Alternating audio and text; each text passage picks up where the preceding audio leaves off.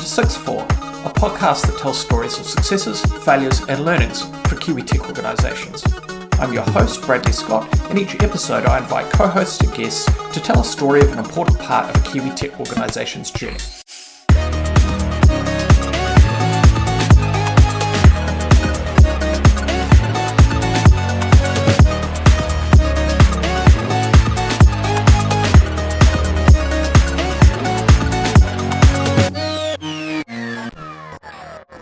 In 2000, the Nokia 3310 debuted and went on to become one of the most successful mobile phones of all time. It was also in 2000 that the New Zealand software startup Mcom was founded. Mcom would go on to develop a successful mobile banking platform that would be used by thousands of global financial institutions and millions, if not tens of millions of users. In 2011, Mcom was acquired by US-based Fortune 500 fintech company Fiserv, and to this day retains an office in Auckland CBD that employs over 100 staff.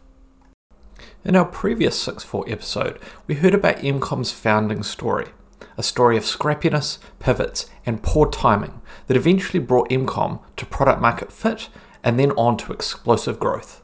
This episode, we talk about that period of growth and what lessons were learned during that time. Adam Clark was one of the founders of Mcom, and once we determined we needed a CEO, I stepped into that role, but largely was responsible for where we were going commercially as much as anything else. It was an interesting phase. So we won the mobile banking business with ANZ in New Zealand, and that gave us an opportunity to win it in Australia, and I think that was massive. So we won ANZ Australia. And that I think was in 2006. But these projects, it took us a year to implement them. So it's quite a long time from signing to implementation. And as we went through the implementation with ANZ Australia, it gave us I think that's when we started to look seriously at the US, because the iPhone had come out and there was a bit of momentum. And we put together a really structured plan to go into the US. I vaguely remember 4 phases. You might remember them, Serge or Graham, but super deliberate execution. And then we got up there and, we bumped in, I think you or Matt bumped into WAMU at a table, and WAMU then was like the 5th or 6th biggest bank in the US from a retail perspective. And we won those guys, which accelerated the whole thing. But it wasn't like there was this, through 2007, 2008, it wasn't like there was all these deals landing for us. It was still a couple of deals a year. And then, of course, the GFC or the Great Recession hit as we got to the US. And that we were completely stalled for really 12 months. It was late 9 and then through 2010 that the velocity really took off. So when you think about the growth of Mcom, we had a really slow sort of first 6 years. 2006 7 and a half of 8 were pretty steep. And then nothing happened in 2009. 2010 was freaking crazy, and we sold in February 2011. So the vast amount of our growth came in sort of a 2 or 3 year period, really. Graham Ransler here. I was one of the founders of Mcom. One of the big things that I remember is throughout that period of time, we were trying to expand the team. We were trying to expand the team in order to be able to do the work, but at the same time trying to actually do the work, and it was incredibly stressful, and I think that in the end we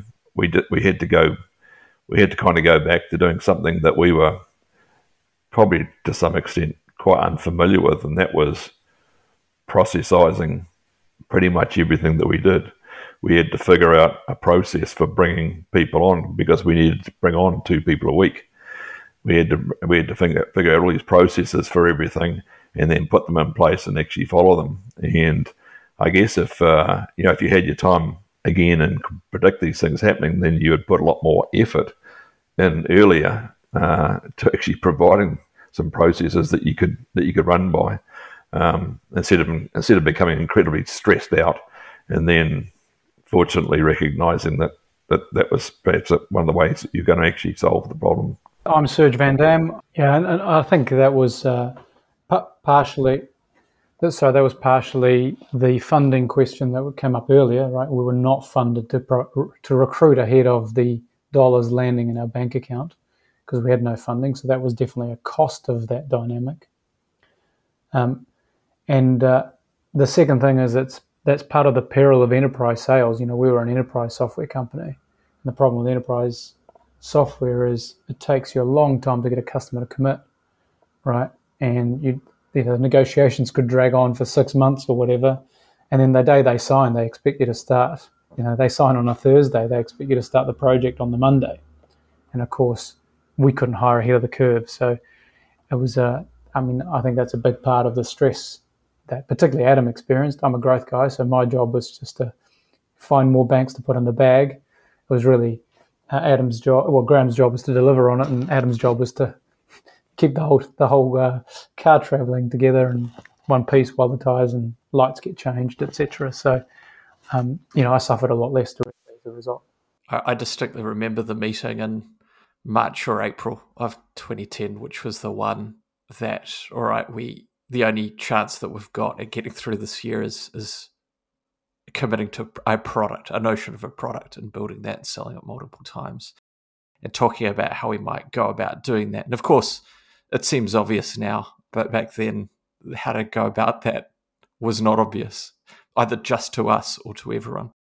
What I do think we got wrong there, although maybe by recollections, but bias here based on which seat I was in, but I think when we carved the team up, we had 80% of our focus on the implementation and 20% in the product. There was myself, James Swan, and if I recall correctly, maybe Kelvin Gain.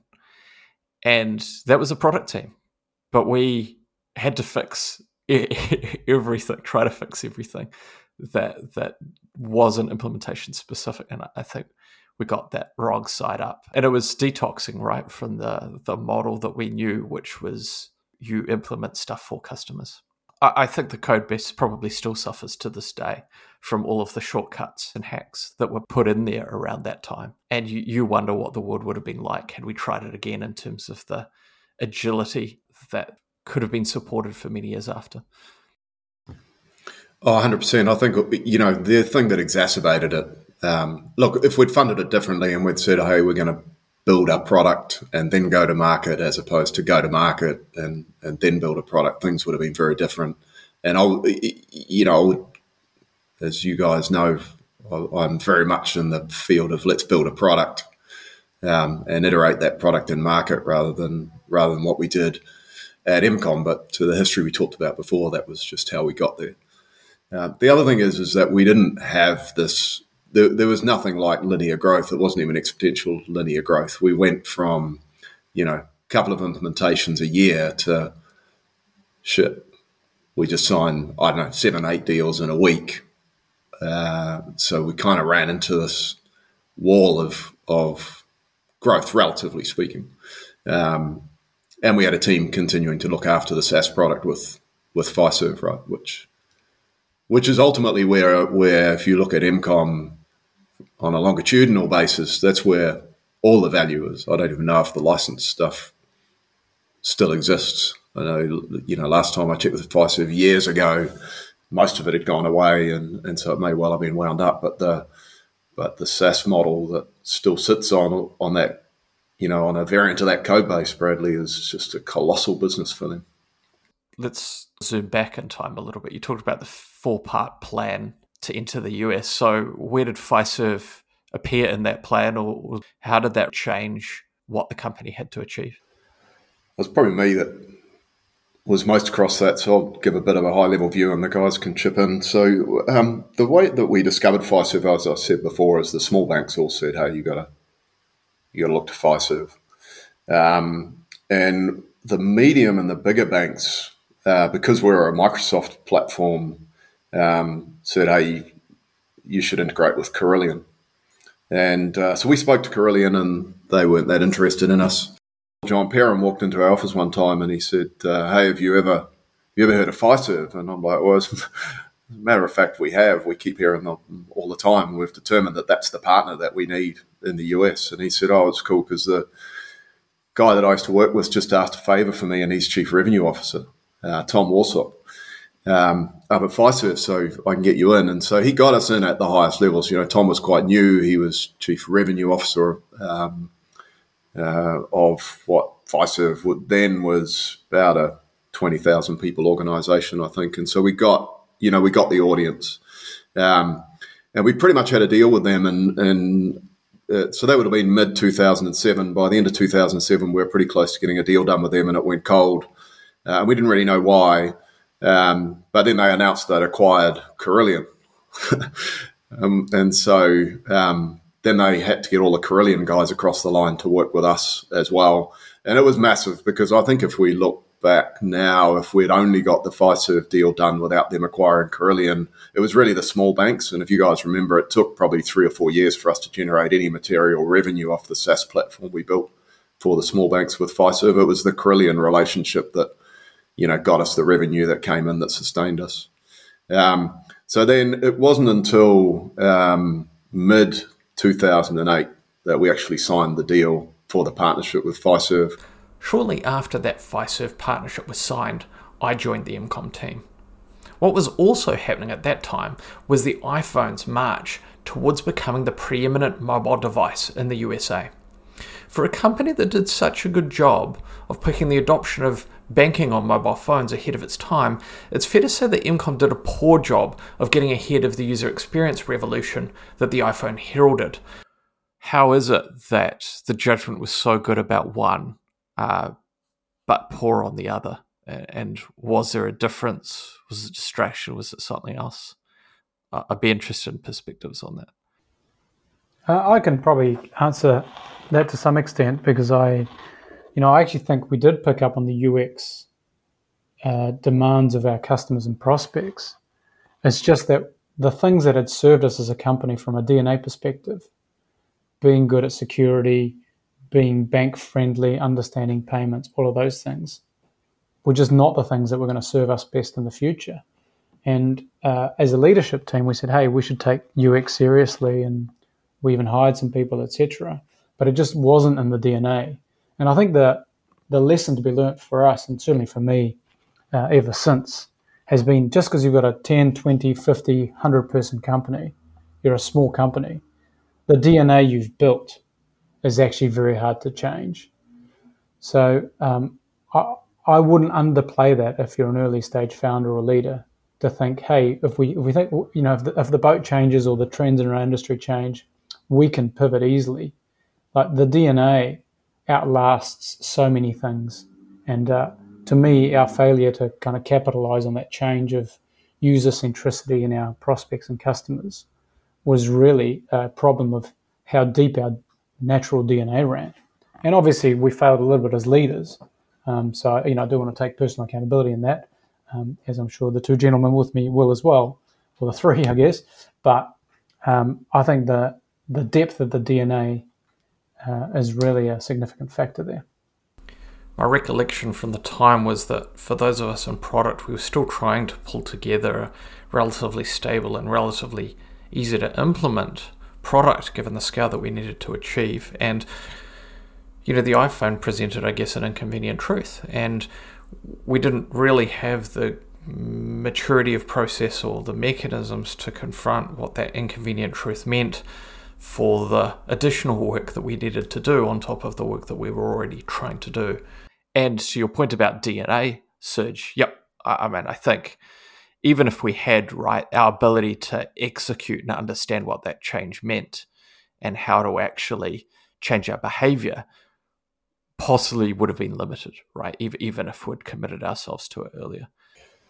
Yeah, from where I sat, there are a couple of things. I think we came from, when we were working with the older technology, WAP, J2ME, etc., and the flip phones, we had this kind of menu-driven, what even then was quite old, sort of a user experience.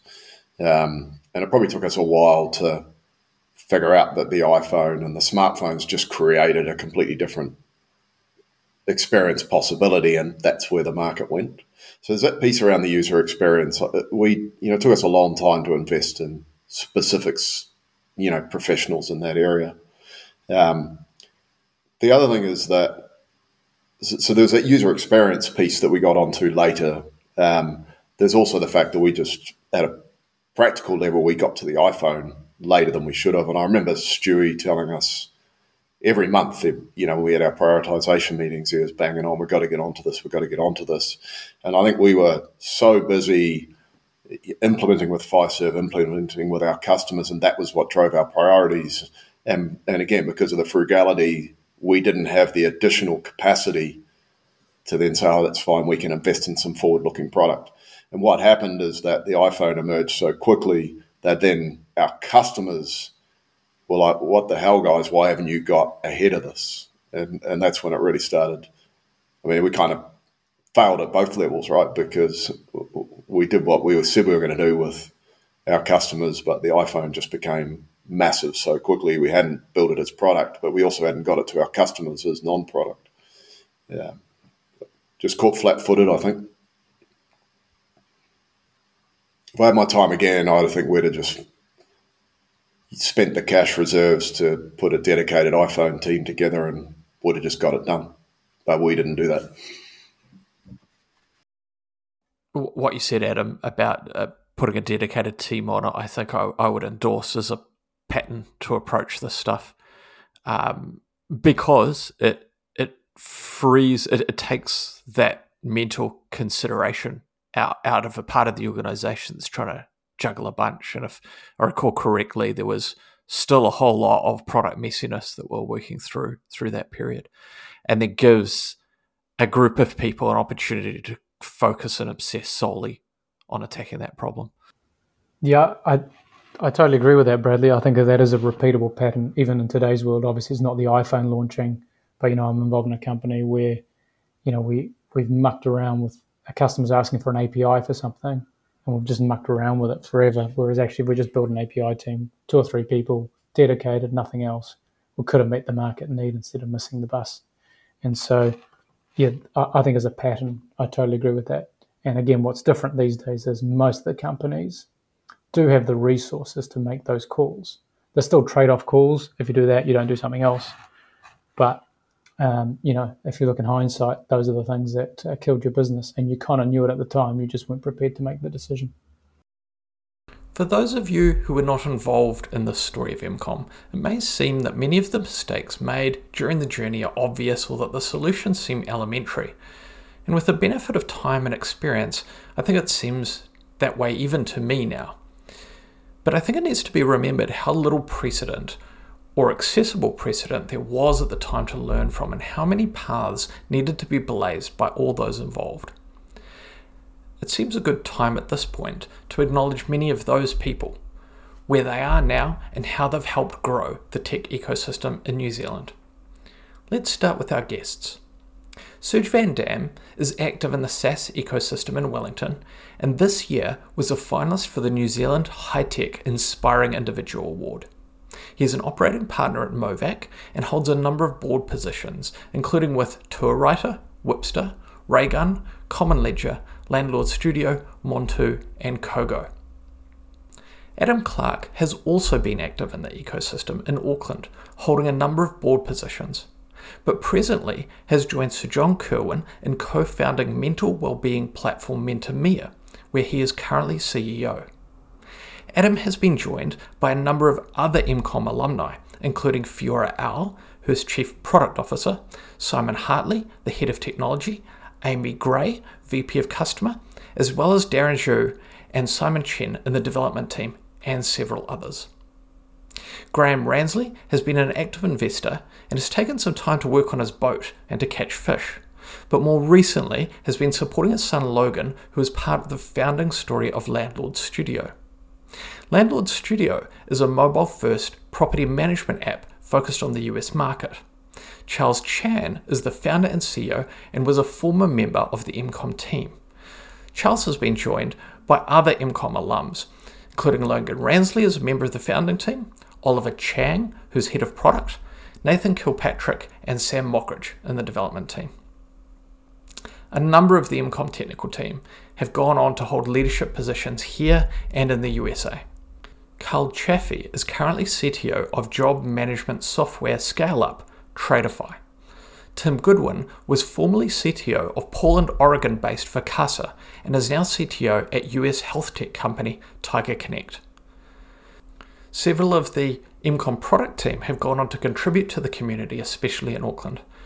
Peter Jansen is Head of Product at Predict HQ, Murray Barton is Group Head of Product at TSG, Levi Allen is Executive GM in Xero's product team, and Anthony Marta has been a driving force behind the product management community in Auckland and the Product Tank meetups.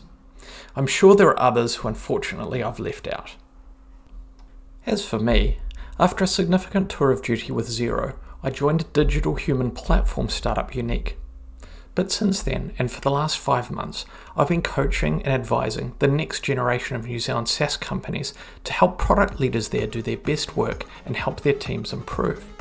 However, I'm excited to share that I'll soon be joining the team at Movin as CTO in an effort to try to reduce the time that we all spend in traffic when significant infrastructure projects are happening in our communities. This has been 6-4, a podcast that tells stories of successes, failures, and learnings from Kiwi tech organisations. If you enjoyed this episode, let us know, and share it with someone else who you think would enjoy it too. And if you have suggestions for future episodes, please get in contact to suggest them. Until next episode, goodbye.